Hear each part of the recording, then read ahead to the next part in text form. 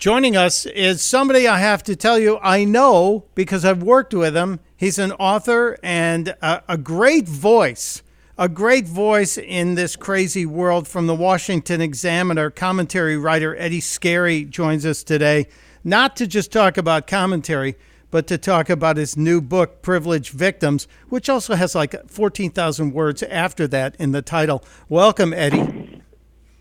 Hey, Mike, happy to be here. I think you're going to be one of the few brave ones to have me on about this book. How could people not want to have you on? I see the lineup of people you have writing endorsements. You have Megyn Kelly, you have Bill O'Reilly, you have Buck Sexton. You have big names endorsing this book. Tucker Carlson, I am scheduled to be on his show tomorrow, Tuesday. I'll say the book officially comes out Tuesday, February 25th, and we're supposed to do a segment on his show about it. I think that'll be fun. Do you really think there are people that wouldn't interview you outside of MSNBC and CNN? I'm just happy to be here with you. Oh, thank you. You lie very well. I appreciate this. This book, the book I just called Privileged Victims, but the actual title is How America's Culture Fascists Hijacked the Country and Elevated Its Worst People. A very accurate assessment of where we are today. And I tell you, I wandered through the book, and you can almost pick it up in any chapter and just enjoy that chapter as a standalone. But it does kind of have a timeline that shows us what the heck happened to our culture and how we got to this point where the offendinistas are seemingly running the left side of our society.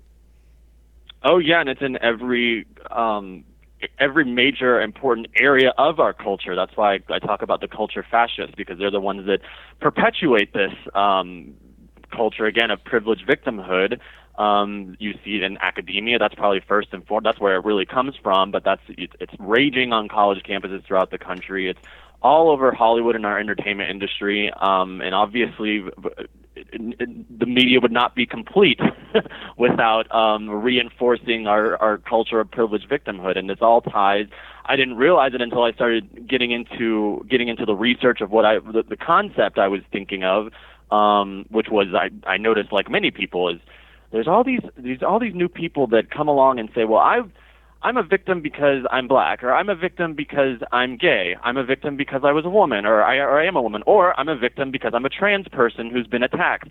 And then suddenly these people get all this new attention. They can get jobs this way. They can get advances. They advance through society this way. And it all ties back to the social justice movement. And I didn't know that, and I knew very little about what social justice was. I think when people hear about it, they think nothing. It sounds like a nice little title. But it turns out this is an ideology that goes back to basically the left's worst ideologies that they've ever introduced: communism, socialism, feminism, something called critical race theory, which is just, again, the idea that your race defines the way you view the world. That is the same thing that goes for gender, which was feminism, and then sexuality. So that would be gays, or I'll just say non-heterosexuals, often trans people. But yes, this is an illness, social justice. But again, it has infected all of our cultural arteries, and that's why you see so much of it in America today. Yeah, and we're seeing it everywhere. We're talking to Eddie Scarry from the Washington Examiner, who also has a brand new book out, and it's called Privileged Victims. You can find it in the usual places.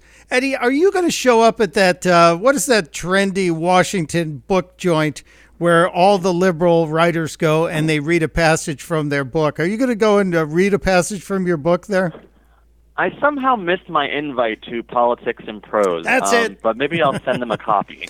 I double dog dare you to send them an autographed copy and see if they would say, hey, maybe I'll stop by and do a little reading.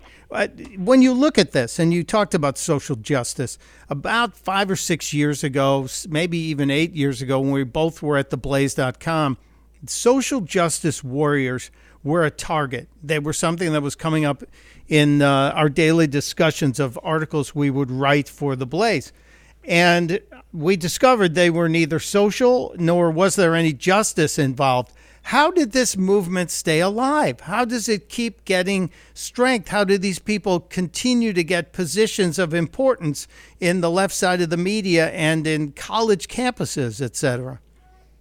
Well, one thing I will dispute is that it's not just the left. This has gone mainstream, and the way it's gone mainstream in our society is because the left largely does control our cultural arteries. Again, academia, Hollywood, the national media. You largely see it, and of course, one half of our entire political system, which is called the Democratic Party. I think that's only a matter of time before they start going by the Social Justice Party. But they're the ones that have reinforced this idea. Again, that's what culture fascists are. They've reinforced the idea that if you can claim to have victimized, oppressed, aggrieved on account of your race, your gender, or your sexuality, you deserve advancements. My only regret about the Jussie Smollett saga or Juicy Smollett saga of last year was that he didn't time that race hoax, that hoax hate crime for February 25th, which was when Privileged Victims comes out, because that said everything. He came out and said, you know what, I was attacked by the privilege in this case, and as is often the case, it was Trump supporters, white male Trump supporters. I was attacked by the privilege, and it was because I'm black and because I'm gay. And what did it do? He became a household name overnight. What did police find? They found out that he faked it and that he did so likely because, or rather fully, because he wanted to become more famous and he wanted more money from his show Empire that he's on I think the network Fox.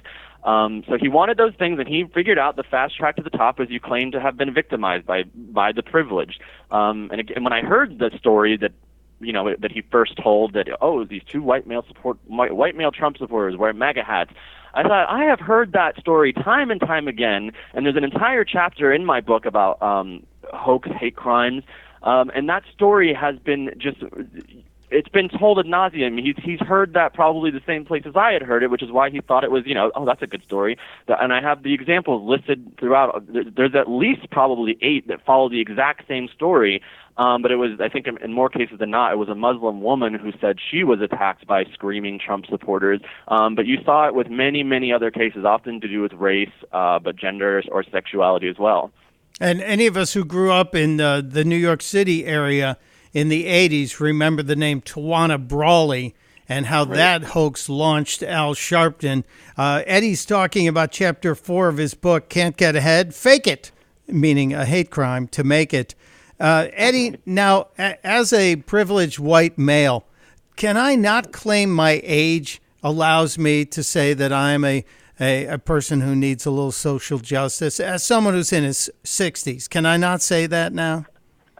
You can give it a try, but this is the key feature of social justice and of the privileged victim mentality and the ideology that's behind it. So the whole thing is governed by this thing called intersectionality, and a lot of people have probably heard that term. But basically, what it means is that however many points you can say, like, so you can, if you're a woman, okay, well, you've been aggrieved because you're a woman. But let's say you're a black lesbian woman. All right, well, then you get 2 extra points on top of that. Oh, man. So you might say I'm 60-something years old, and that's a dock against you. But then they say, yeah, but you're also white, you're also a male, and you're also straight. So we can't really give you that point. And if we did, there's a billion other people that outrank you anyway. So you know what? You get to check your privilege and just sit back. Wow. So I'm silenced completely. But if let's say I'm a one-legged lesbian, Native American, and a woman, that's like the top of the chart? Or is there anyone that's higher than that on the social justice scale? There is always someone who can out-grieve you, out-victimize, out-oppress you. It never, ever ends. And you run into all these weird contradictions just like that. There was a case on a college campus some time ago where a woman, I think she was a gym class teacher on a college campus, and one of her co-eds was a black male who I think had been pursuing her romantically, and the school decided, you sexually harassed her because you're a larger male, you're larger, so she felt the power dynamic where you had more power over her, even though she never claimed that she was touched, she never claimed anything like that, but this is happening to a black male. So wow. Someone comes along and says, yeah, but you're taller, so she feels the power dynamic. Again, like it never ends. There's always someone who can outdo you when it comes to the intersectionality Olympics. Wow, the intersectionality Olympics. This is the kind of wonderful stuff you'll find in Eddie Scarry's book, Privileged Victims. Eddie, I hope to see you at CPAC this week, but thanks for spending a little time with us. I'm very excited for you in this book. Thank you. Thanks, Mike. I'll see you at CPAC.